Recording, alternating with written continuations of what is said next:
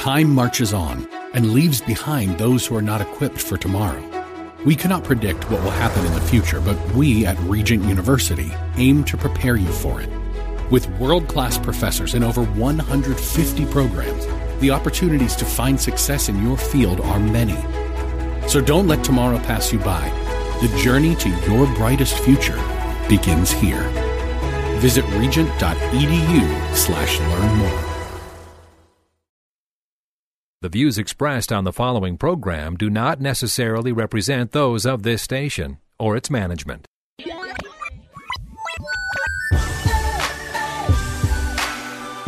Perspective, teaching, conversation. This is Isaiah 61. Over the next half hour, you'll hear why the Lord provided those verses and how they can be used in witnessing, in the church, and in daily life as God's children. Now, here's your host of Isaiah 61, from Spirit of the Lord Church in North Minneapolis, Pastor Joe Sutton. Hey, good afternoon, everybody. This is Pastor Joe Sutton, and today is a good, it's also a joyous time. It's the end of our summer outreach season. Last night we had our parents' banquet where we invite all of the parents of the children to come in, and we were in camp all last week. Yes, we were in camp during those horrendous thunderstorms. Oh man, those storms cost our program a lot. We lost 5 tents and a canopy in those storms. Oh man, rookie mistakes. The only thing that was holding the canopy down was water. So the director goes to get the water off the top of the canopy, and once he took a stick and got the water to drain off the canopy, there was no more weight to hold the canopy down. The wind took it and just balled it up. You know what I mean? Because the ground was so wet, the stakes couldn't hold it, and the wind just took it. So, the rookie mistake. He learned that the water was his friend. Really, he should have had him break it down when the storm came, but he was just trying to worry about making sure kids were safe, and you can't fault that. So, it's like, what's a $550 canopy?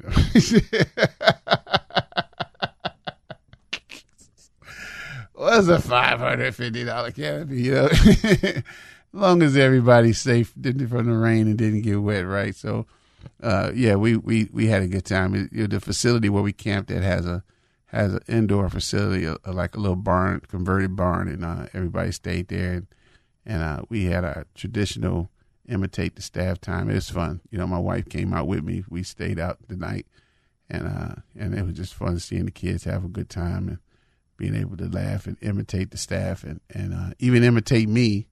One little boy, we went horseback riding, and he kept just wouldn't sit still and nothing like that. And he was trying to imitate me because I told him, I said, I'm going to make you into a leader, whether you like it or not. Son, you're going to be a man's man of your family. You understand that? So he imitates me. He's like, who am I? Son, I'm going to make you a leader whether you want to or not. You're going to be a man's man whether you want to or not. You understand? What? You don't believe it? Bring your neck over here. That's good. Oh, man, I had to die laughing, man. It's a good time, because, during the course of 8 weeks, all day long, you say some things, but they come out, they know you love them. And kids remember some stuff, man. They remember some stuff, man. They go around, man. They tell on the staff when the staff takes shortcuts or when they're trying to date on the side, they start snitching, it's a funny time. And so it's good. And, we take a little bit of break, because sports season, fall sports have already started. All the little park board football teams and soccer teams and everybody's out there. And so we take a little bit of break, and first day of school for some is going to be as early as next week. And for some, they'll wait till after Labor Day. And then we'll start back up in October. And then we'll start doing a weekly program with the kids. So it never stops in that development. Great summer, getting ready to see off all of our high school grads going to college and, follow them up through that process to get out there, and it's good. So you become like family. over the course of time, because some of these kids have been journeying with us for a long, long time. I got some kids that have been journeying with us since they were like 5 and 6 years old, and they're 16 and 17 years old now. So it's good to see their development. Wish you can have them more. You know what I mean? You know, because some of them don't have the luxury of still their parents haven't chosen, you know, to be a part of a church. So though the kids come and do the youth thing, it's just much. It has a better result when the whole family is doing it together and doing it time. And so I want to talk to you today about family. I want to talk about family, and you know, looking at family and how family has become twisted in the urban context. You know, a generation can be as early as 14 or 15 years. You know, I know in my family, you know, I'm you know, 58 right now, but I remember when my cousin was 50, you know, he became a great grandfather. 50 years old, he was a great grandfather. You know, I was like 48 when I became a grandfather. You know what I mean? I started in the game a little later than others, you know what I mean? But, you know, he was a dad at 15. He was a grandfather at 31, and he was a great grandfather at 50. You know what I mean? Because when you look at people having babies at 14 and 15 years old, and as opposed to, you know, sometimes in a more educated environment where people at least tend to wait until after they finish college or, you know, gotten down the career, you know, 25, 26 years old. So you're talking about, you know, the generations come quicker, and things get there a little quicker. So family gets redefined in a different way. And so when you look at family and how God originated family to be, even so much as saying how God originated family to be causes a stir amongst people. It instantly puts people on guard, and they feel that, you know, you're about to come in with a narrow viewpoint. You're about to X out some people. You're not going to be completely politically correct. You're going to be some kind of ist, you know what I mean, a socialist, a racist, or some kind of ist that you're going to become. But, you know, when you look at family and how God developed family to be, you know, according to our text or that Judeo-Christian tradition, you know, we look at God, he made man first. You know what I mean? He made man first. And he put man out there, and he put man to work. And man was out there working, and God was looking for a suitable helpmate for man. And he brought every living creature before man. But, you know, the scripture tells us that, you know, in Genesis chapter 1, that he found no one suitable for man out of all that had been created. And so sometimes we go and in this marker, you know, our family is a large family. I have 10 children, you know, under my charge, either through natural birth, through adoption, or through guardianship. And that's just the way. We've never had a pet. You know, the only pet I've ever desired was a boa constrictor. My wife wasn't going for it. You know, I figured it would keep my in-laws out, you know. If I had a boa, you know, nobody would come and visit me because they'll all be wondering, where's the snake at? Because I wasn't going to keep him in a cage. You know what I mean? I was going to have a cage for him, but I was going to give him the free run of the house. You know what I mean? I was going to let the boa exercise, be a part of the family. You know, try to break some of this serpent stigma that this poor snake has to carry around from Genesis, you know, but she's not going for it, so it never happened. And when every time it came down to thinking that, should we, you know, give a home to a pet or something like that, I think about it and I say, you know, one of God's children needs a home. So let's make a home for one of God's children. So thus ends up how I ended up with such a large following, you know, because I always, if I have room, I tend to open it up for one of God's children first. You know what I mean? To take that in. So he created woman for man. He created woman for man. And he goes in there and, you know, just that little bit of scenario enough, during the whole gay marriage, debate and vote. I did an interview with Minnesota Family Council, and all the pastors that did an interview with the Minnesota Family Council got targeted, and I got targeted. I started getting all kind of complaints through the city about my property, whether my grass was too long, my signs were out of code. They came down and made me take all the signs off my building. And so no one knows, we still have people visit us out of the grace of God, and there's no sign up there. Because when we went to put the sign back up, because the sign was 18 inches too high, which it should have been grandfathered in, but we were using an electrical sign backing to hold up a non-electrical sign. And so the guy wanted us to take it down. And when we took it down and put it back up, we found out we had to pull a permit, which was $500 to put a sign on our building to the new code rule. And when you have the budget that we have, if I'm going to spend $500, I'm going to spend it trying to win souls. I'm not going to spend it on the sign. And so therefore we were without a sign for over a year until we, got the money to pay, permit to put the sign up. So hopefully, this weekend, if I have to do it myself, I'm going to put that sign back up and go. We couldn't even put up a sign advertising our VBS. We put up a VBS sign and the gay community called on us saying, do you have a permit for that sign? Because, you have to you got to get a permit to even put up a temporary sign. It's a free permit. You don't have to pay for it, but you got to go down to the city, ask for a permit to put up a sign for 30 days. And all we were doing was advertising VBS. That's all. It wasn't like we were advertising church times, political opinion, and it hurt. It hurt because we've always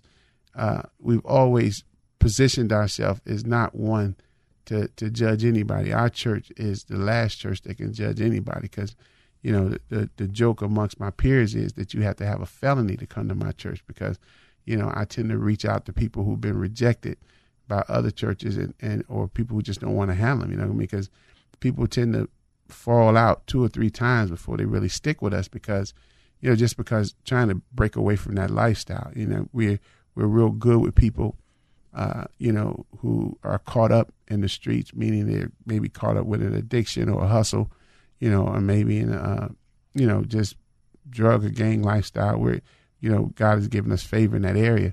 And so we realize that, some strongholds are not going to be broken in a day. And so we're real loving and we're real patient. And so, to get that kind of a treatment or backlash was, it did hurt us some because we've never positioned ourselves to go after anybody, with like their sin was worse than ours. So it was a difference. So, but as a family, we stuck it out. God still sends us, 5, 6, 7, 8 visitors a month. People are drawn there, even though there's not a sign or a time out there that tells them what time to come. So besides the sandwich board sign. So we're blessed in that area. But that's how God created family. But now family has taken on a different turn. A male in the household is a rare thing, especially in the urban context.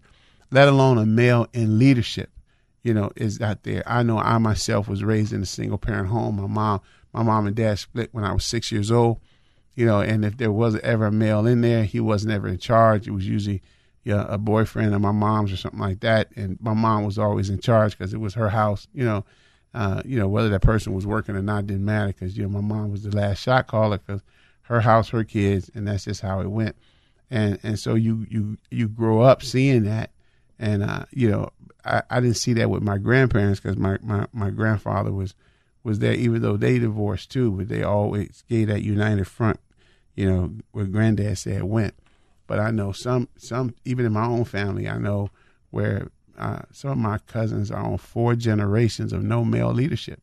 There's not a male leader in there, and because the government is quick to step in and become daddy or mommy, depending on which way it goes. They did a survey amongst urban youth, and 75% of females felt that they did not need a man to help them raise their child.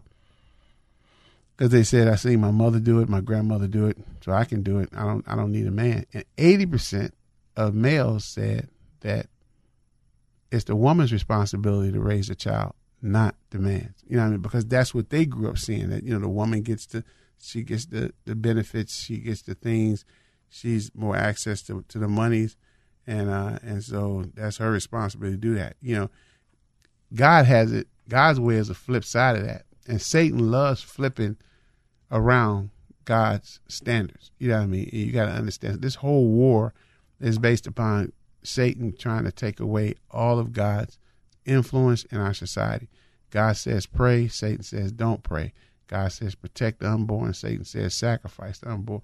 God says give yourself for others, Satan says use others for yourself. You know, so when we look at that and we look at what's going on, how do we communicate to a kid or what family truly is and come into context, and yet when we don't come from that kind of family ourselves. So we got to ask these questions. And so when my answer to those questions, I just go to the Bible. When I go to the Bible and I try to fill out the relationship, you know, in the New Testament, you have the book of Ephesians that talks about relationships between man, woman, and then parent, child. And then in the Old Testament, you have the Torah that gives you relationships that must be maintained. And how do we blend these together to come out with something that's there, especially in the urban context where we work at, where, you know, it's quite obvious that this has already become well-rooted for generations. How do we battle that? So as we come up on a break, when we come back from the break, I just want to talk to you about you know, how to be biblical in an unbiblical world and how to shape and mold your family, and just a little bit of my journey and what I had to go through to mold my family in a biblical context. So stay tuned. You're listening to Isaiah 61 on KKMS 980 AM. TheFishTwinCities.com is home to the best in today's Christian music. The best melodies. Give me a heart for the ones forgotten. Give me your eyes so I can see. The top artists. And the greatest message. Listen on TheFishTwinCities.com and with the free mobile app. The Fish Twin Cities. Safe for the whole family. Spirit of the Lord Church is a multi-ethnic, multi-generational church impacting North Minneapolis and the greater Twin Cities, emphasizing the 4 pillars of godly thinking, training up godly children, godly marriages, and outreach to the community. Spirit of the Lord has quickly become a staple to some of the people who need God the most. As they focus on Jesus Christ, grace and truth bind them together to become God's best. Join them for service every Sunday morning at 10:30 at 1001 Penn Avenue North in Minneapolis. Spirit of the Lord Church, a proud sponsor of Isaiah 61.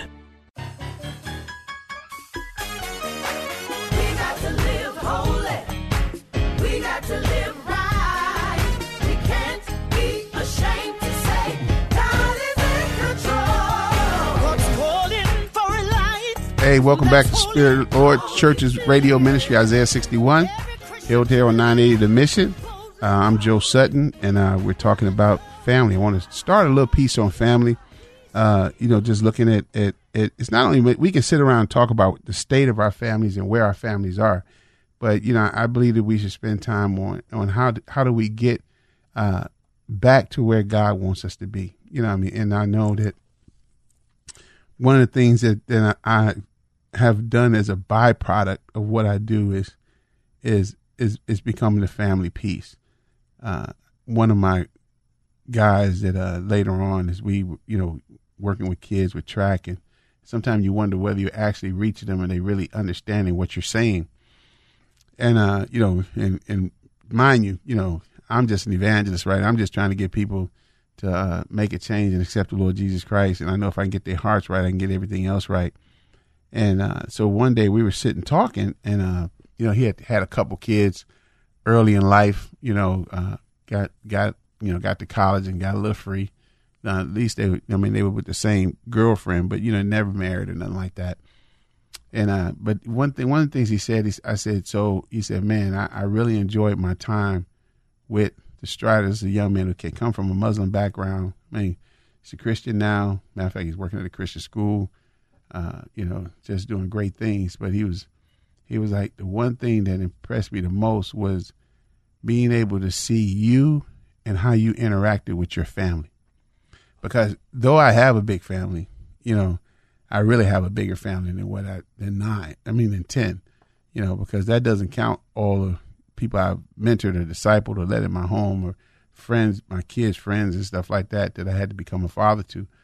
But, you know, I would always let the kids come to my house and, you know, spend the night before track meet, so they wouldn't have to get up early and get on the bus or come by and they might just want to spend a night with my kids and they got a chance. He said, I got a chance to see how a man treats his family. And then the other dads, because there were other dads on the track team, he said, and they would travel with their kids. And he said, one of the things I came out of it with is that when I had kids, I wanted to treat my kids like you guys treated your kids. I wanted to go on their sports trips with them. I wanted to be there with them. I wanted to cheer them on, help other kids that might not have a dad.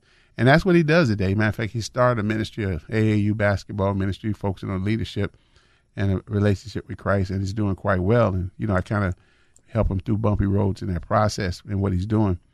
But I never started out trying to be an example of what a Christian family was, because I didn't know. I didn't know what it was. I wasn't raised in a Christian home. I was raised in nightclubs and running around and throwing parties and doing stuff like that. And so I didn't really know what to do. But the one thing I did do when I became a Christian is I made sure I latched onto and became, friends with other men in my church that I saw how well they treated their kids. And one of the ways I chose a family to follow was I taught Sunday school. And when I would run up on a kid that was mellow in spirit, no trouble, really loved the word, I immediately went to go meet their parents. You know what I mean? Because your children are a reflection of you, a reflection of your home. And that's what drew me there. Children aren't mentioned in our marriage vows or anything like that, but they're an outcome or fruit of a fruitful relationship between a man and a woman. And the key relationship in any family is the relationship between the man and the woman. Dobson says now that the number one cause of divorce in America is child-centered homes. People tend to have a child, and all of a sudden the child becomes the center of the home. Everything revolves around the child, what the parents do, where they go, and the parents lose touch with each other, and everything is about the child. And so one of the things that I made sure I instituted in our marriage, and it was hard because my wife is a mom, is that we would not have a child-centered home. I remember when my boys were 15 months and 30 months old, I put them in the car and drove them to Chicago and left them there with my mother. She took them on a train trip to Mississippi to explore their roots. And it was hard for my wife to let them go. But, cell phones cost a lot of money in those days, so I didn't have to worry about her calling every day, looking for them, trying to find them. And it was hard for my wife, to get there. And I said, honey, when we entered into this relationship, it was me and you, and for the next 10 days, it's going to be me and you. It's not going to be, it's not going to be them, So I said, let's enjoy this. And, we've always gotten away a couple times a year, and somebody's watched the kids for us, an in-law or somebody in church. And we've always cherished our personal relationship, and we never became a child-centered home. And at 18, so far, 8 running at 18. I got them march out at 18, and they embark upon their own life. And, I haven't had any come back. So I must be doing so good. They stick and they work. But you got to get to that point. But I wouldn't have never known that if I had not have spent and developed relationships with other godly men that speak into my life and watch how they treated their wives and how they treated their family, because I didn't know people. I didn't know. I know in our podcast, read Bible for myself. I do church myself age. The one thing that you can't do is fellowship and equip yourself. Church is a place of fellowship. Jesus designed the discipleship model to be one of submission and to be one of fellowship. And you can't do that by yourself. Even if you want to say you like Paul and you're going to get your 3 years in the wilderness, Paul still came out and served 14 on top of that, being in fellowship with people that he knew more Bible than, but he submitted and he stayed in fellowship. And that to me, I credit that to my success and the success of my family, is that I submitted myself to other godly men and allowed them to teach me not only what the scriptures say about how I feed the family, but teaching me how to listen to the Holy Spirit and handle things that I just can't clearly state and find in scripture. And so even now, what the things our family is embarking on and what we're doing, Our kids hold our dreams, our sins, our blessings of me and my wife. And the scripture tells us to train them in the way that they should go. But if I don't know where they should go, how can I train them in where they should go? And so learning how to hear the voice of God, what the purpose of your children, what it is a key component. So stay tuned. Come back next week. We're going to talk about a little bit more of what we can do to get back on track to being biblical and make sure future generations don't have to deal with the piecemeal family that we have today. God bless you. We get it. You're busy. You don't have time to waste on the mainstream media. That's why Salem News Channel is here. We have hosts worth watching, actually discussing the topics that matter. Andrew Wilkow, Dinesh D'Souza, Brandon Tatum, and more. Open debate and free speech you won't find anywhere else. We're not like the other guys. We're Salem News Channel. Watch anytime on any screen for free 24/7 at snc.tv and on Local Now, Channel 525.